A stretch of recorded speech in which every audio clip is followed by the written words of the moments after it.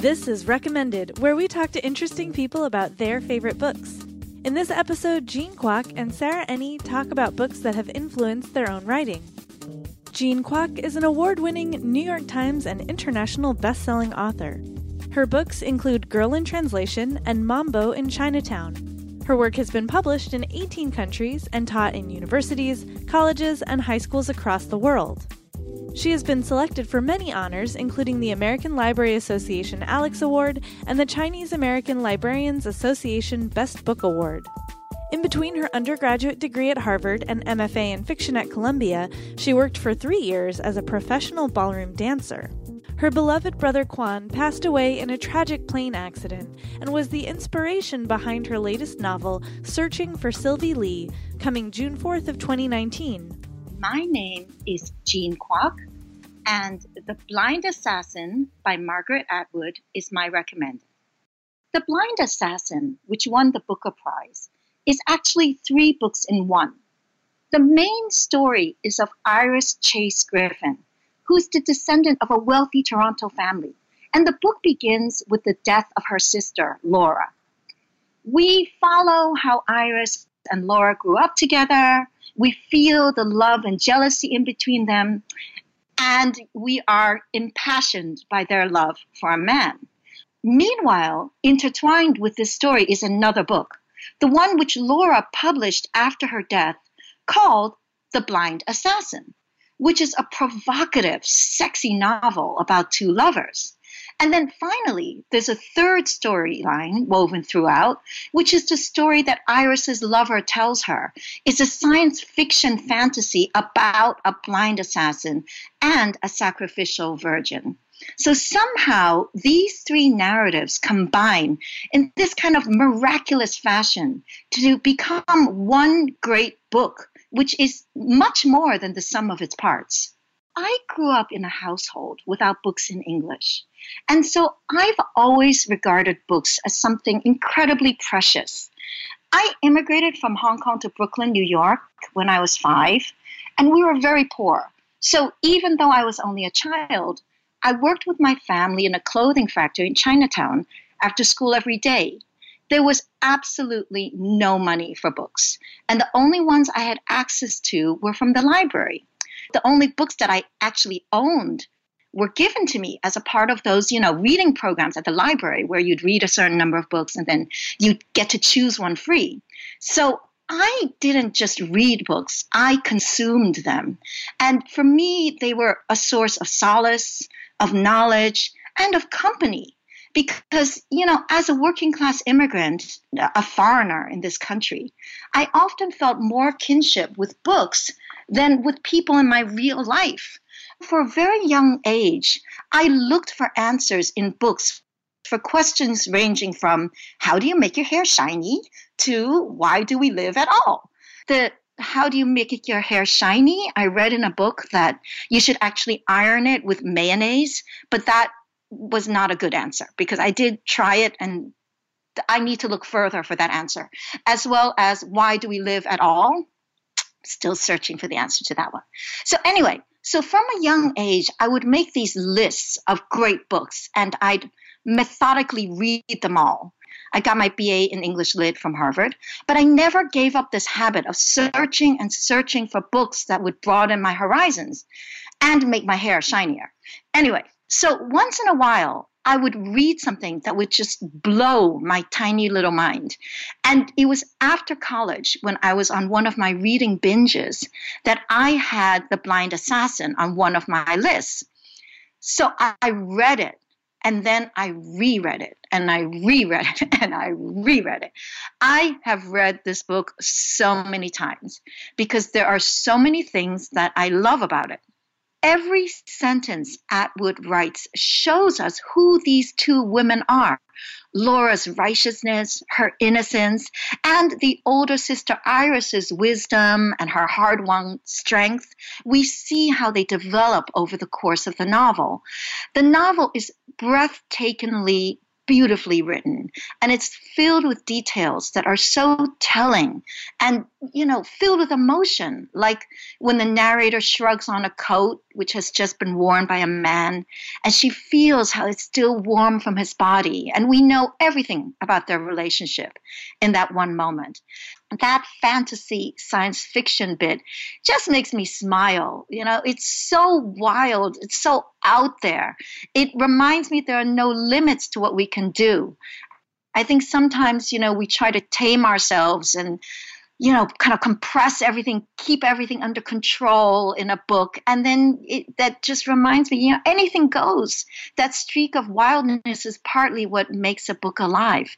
Then on top of those three interwoven narratives, Atwood uses all these different voices to tell us the story. So you're reading, and then suddenly there's a newspaper article, and it's not always given to the reader in chronological order. So you have to use your brain. The article might be in the future, it might be in the past. We're not sure how it connects to the story, not yet. Then, there's so many voices in the book, not just of the sisters and of the lover, but also of, characters like their servant Renee, who's no nonsense and very funny, very honest, and says some hard truths. I love this book. I love the way it's so intertextual. I love the way all of the different pieces form a kind of mosaic. And, in the end, the reader sees this huge, rich picture, which is so much richer and greater than each of the narratives alone. I think that books are like stones cast into a pond, and each one creates a series of ripples that interact with other ripples. I can see so many echoes of this great novel in other work. I mean, just books that everyone knows, like The Girl on the Train, which uses three interwoven narratives to create suspense. Or another big hit, The Woman in Cabin 10, which uses newspaper articles and other types of media in order to bring the story forward and in order to create suspense. I think that The Blind Assassin has definitely influenced my own writing. It's one of those books that I keep on my desk, and it's like a tuning fork.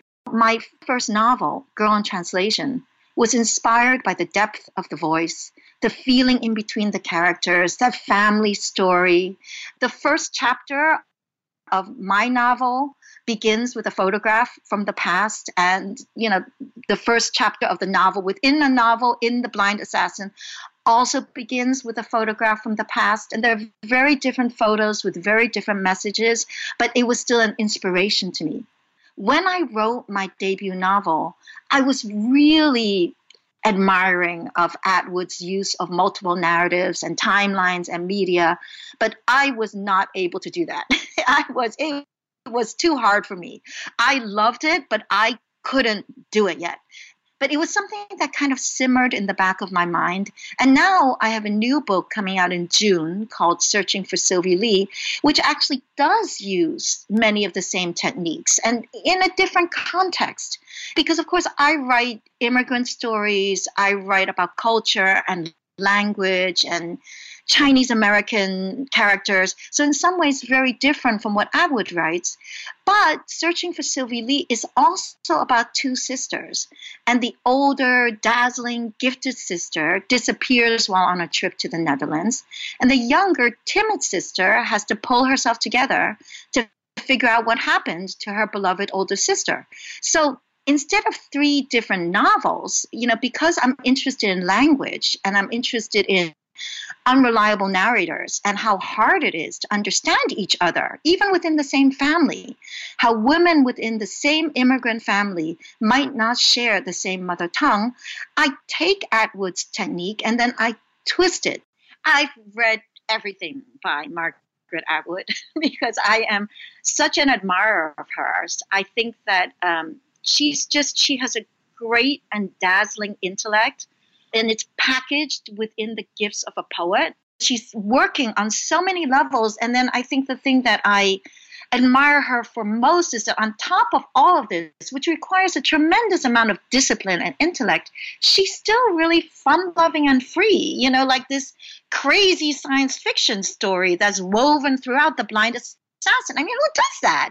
What's it doing there? And it works. It definitely works because it reflects off the themes of the book, but it's a kind of wild, fun, free thing that's inserted in the book, which I admire tremendously and also enjoy tremendously. And of course, Margaret Atwood is coming out with the sequel to one of her great classic books, The Handmaid's Tale, and I just cannot wait to read it. Thanks again to Jean Kwok for joining us and recommending The Blind Assassin by Margaret Atwood. Her newest novel, Searching for Sylvie Lee, published by William Morrow, will be released on June 4th of 2019. You can follow her on Twitter at Jean Kwok. This episode is sponsored by Book Riot Insiders. Are you struggling to keep up with the latest releases? Want to keep an eye on what's coming out in the next few months for work or for your own personal pre-ordering needs? If you need help turbocharging your TBR, Book Riot Insiders is here for you. Our new release index, available at the novel level for just $5 a month, is curated by our resident Velocireader Liberty Hardy from the All the Books podcast. She keeps track of the most exciting books pre-publication so that you can browse them, know when your favorite author's next book hits stores, or find your new favorite read. Go to insiders.bookriot.com to sign up now. Sarah Enni is an author, podcaster, and journalist living in Los Angeles. She created and hosts the First Draft podcast, where she talks shop with other kidlit authors. She's a contributor to the New York Times bestselling villain anthology, Because You Love to Hate Me. Her debut young adult novel, Tell Me Everything, follows the reclusive Ivy, who has been hiding her art and her identity in the shadows until a gift gone awry thrusts her into the spotlight. My name is Sarah Enni, and the Lord of the Rings trilogy is my recommended. This book came into my life when I was very young because it is something that my mother always loved. So I remember reading The Hobbit, which is the Lord of the Rings trilogy is 3 books, but they are, kind of sole sequels to The Hobbit, which is kind of a standalone book meant for a younger audience by the same author, J.R.R. Tolkien. I read The Hobbit when I was a kid, and I really vividly remember watching this 1970s animated cartoon version of The Hobbit. So it came into my life through my mom, and I like to think of that often, especially when, as women writers, we kind of come up against barriers in genre fiction, and like what's the quote-unquote fake nerd girl or whatever that is. A concept that women aren't intrinsically drawn to genre, which of course we know is ridiculous.